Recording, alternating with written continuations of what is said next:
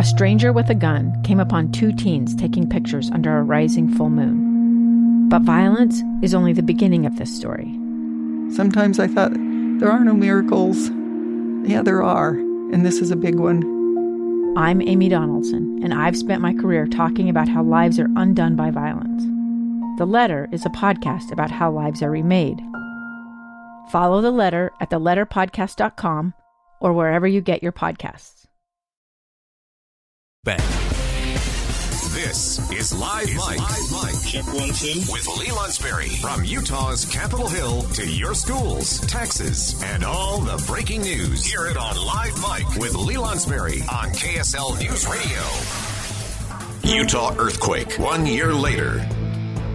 Whoa, you feel it? That was intense. That was a deep voice. That voice could shake the ground. See what I did there? A year ago. Can you believe it? It was only a few days since I had been kicked out of the building for the COVID mitigation efforts here at KSL. I broadcasted remotely for a while, and then it was just after 7 o'clock. I was starting to get up and around and ready for the day, and I thought that maybe, I don't know. I thought anyway, the building started shaking. Right. My apartment building started shaking like crazy. I had a drink in hand. It spilled all over the place. Those stains are still on the wall, a daily reminder of the drama of the day.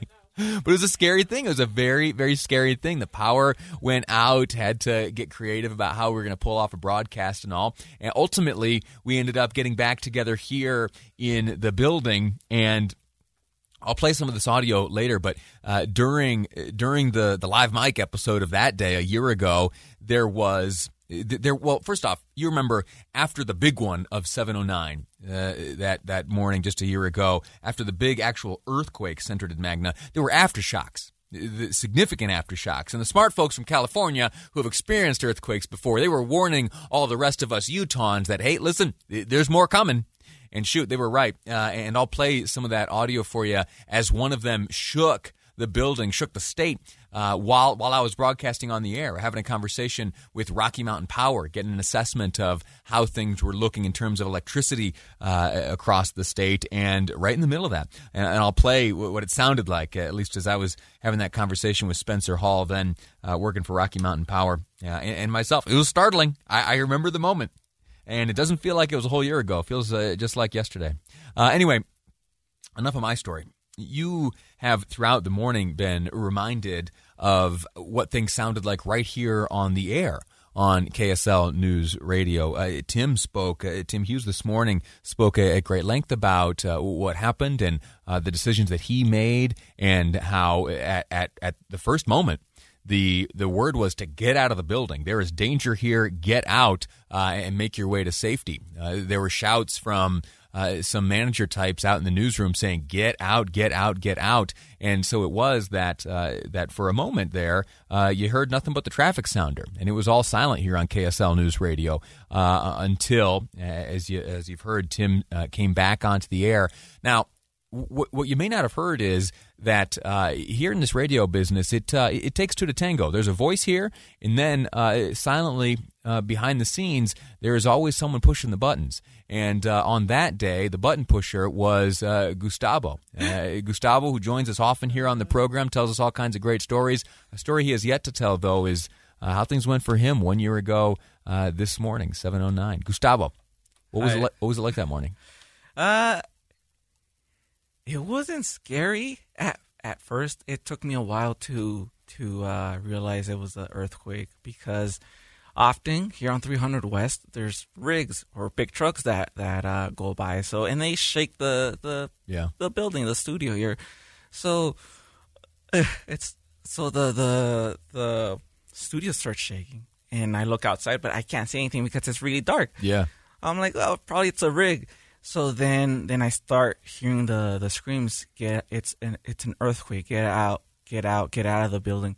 And I look and turn at Tim, and Tim is just giving me this look of what is going on, and we're just staring at each other. And it took me a minute to get off my chair and leave.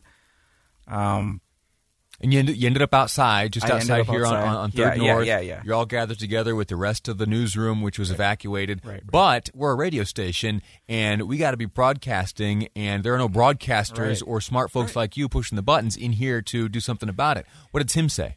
So when we left, I left the traffic sounder going, and that played for more than 2 minutes. And then, we're outside. Tim realizes, you know what? Someone needs to be on the air. Someone needs to get folks, the information they need. And so he just tells one of the producers, hey, you know what? I gotta go back in. No matter what, if it's still shaking, I still gotta go. And then, Tim needs his board off, so I'm like, hey, Tim, I'm right behind you. So we ran. At first, the security guards, were iffy. They didn't want us let But you overpowered them, threw them to the ground, and charged on in. Right, nobly, of course. I told them, hey, my guy needs to go back on the air. Exactly right. Yeah. And so you came back in, and you resumed your duties as board operator. How'd you feel right then? I wasn't scared. I didn't know what I was feeling. I didn't have any feelings. I just knew Tim needed to be on the air. I needed to man the board, get the callers on that he needed. I just needed to do whatever he needed. Outstanding. In your radio career thus far, you ever experienced anything like that? No, and that was the first earthquake since me living in L.A. Yeah, because me living in L.A., I experienced some, but they weren't that big. So, and then when I moved here, people would say, oh, there's a big one coming, but I never experienced one as big as that one. Yeah. Well, listen, I admire you, and I know that everyone else here on that day, that the story is about Tim Hughes marching in here nobly, getting back on the air. But we all know, and hopefully now listeners understand that, like I said, it takes two to tango, and you backing things up, pushing the buttons, making sure that we were technically on the air as he broadcasted his voice and the information to folks listening. Thank you. Thank you for doing that, and thank you for pushing the buttons, keeping the ship running as I ramble on here for these few hours every afternoon. No problem. All right, we're going to take a break right now. When we return, as you remember, it was a wild day. If you were listening here, we learned that there was some challenges, maybe some hazmat issues at Kennecott and elsewhere. The power was on and off.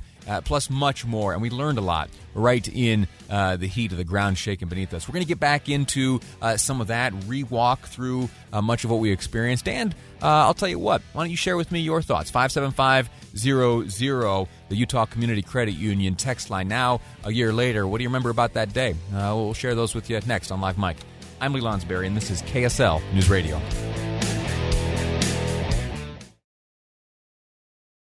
This is Live Mike with Lee Lonsberry.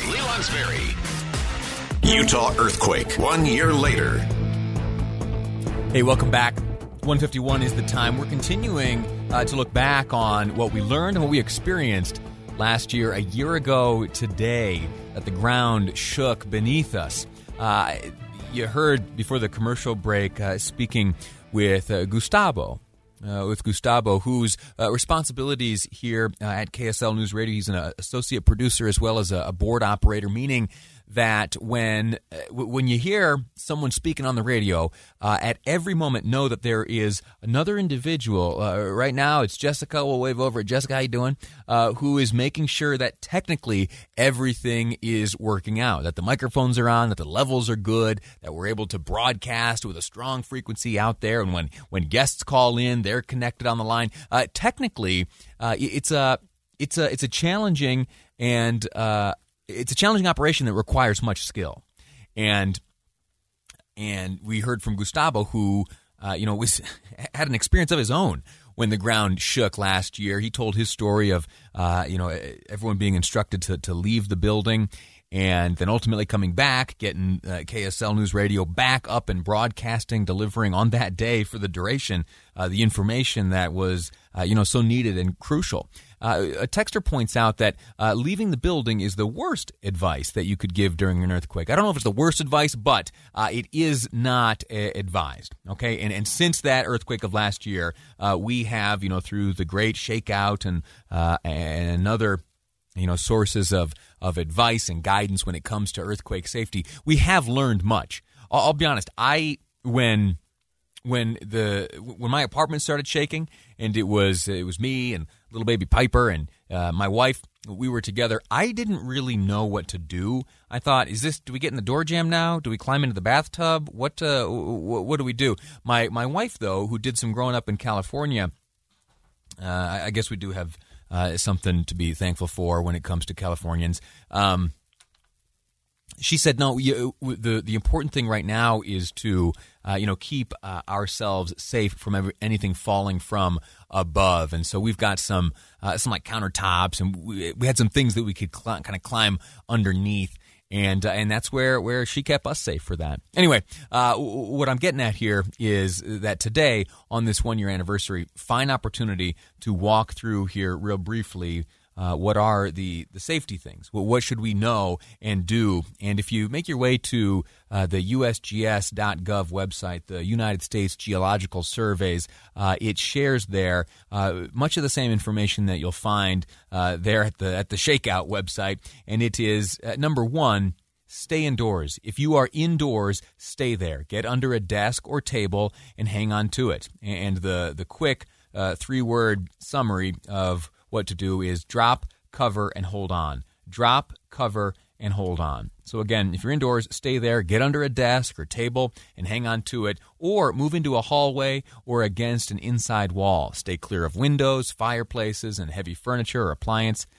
Get out of the kitchen, which is a dangerous place. Things can fall on you. Don't run downstairs or rush outside while the building is shaking or while there is danger of falling and hurting yourself or being hit by falling glass or debris. Now, if you are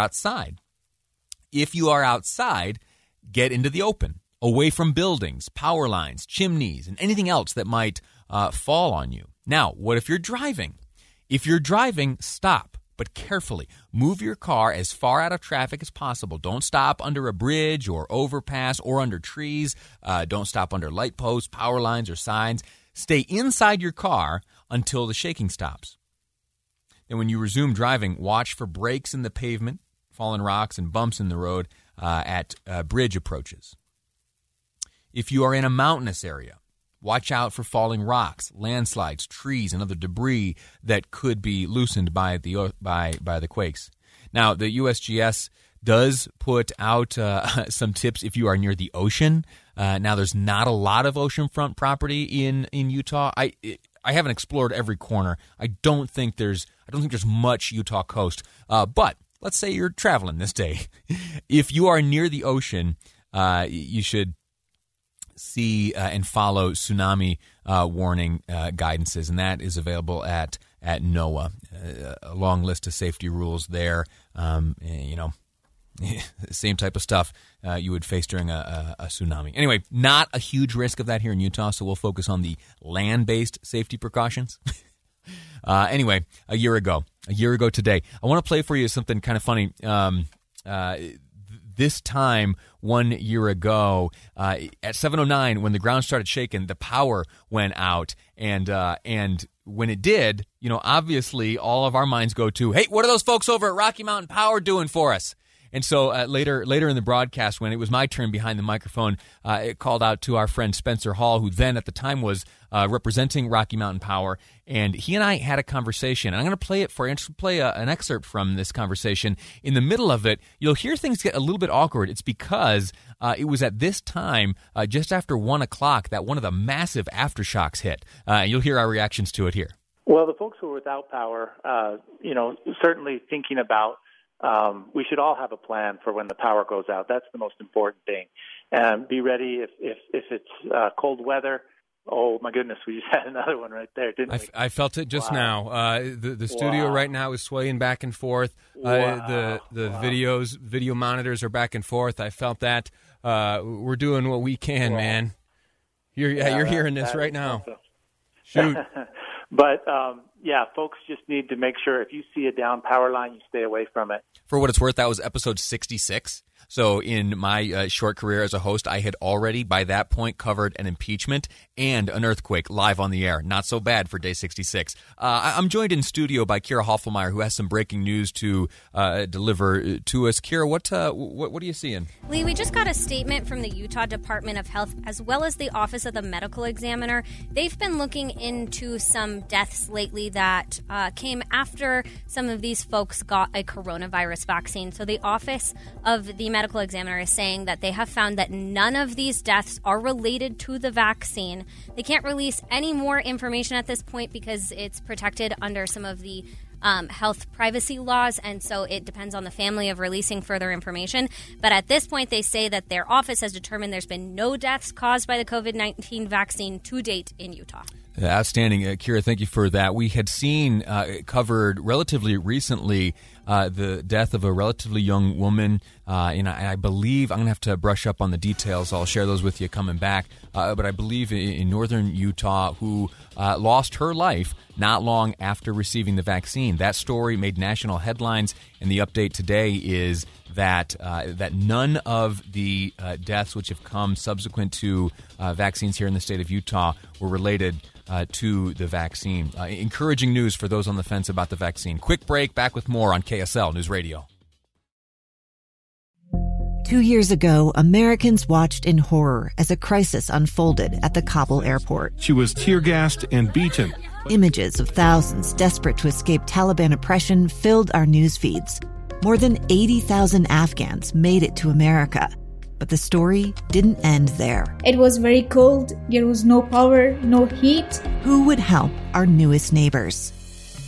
I'm Andrea Smartin. In Stranger Becomes Neighbor, you'll hear the stories of some remarkable refugees who left their homes and their dreams behind, only to start over from zero. Their only possession was 3 blankets. And you'll meet Americans who stepped up to help them. You want me to come when you deliver your baby. What can one person do in the face of an international disaster decades in the making? That's Stranger Becomes Neighbor. Find us at kslpodcast.com. Follow us on Apple Podcasts or anywhere else you listen.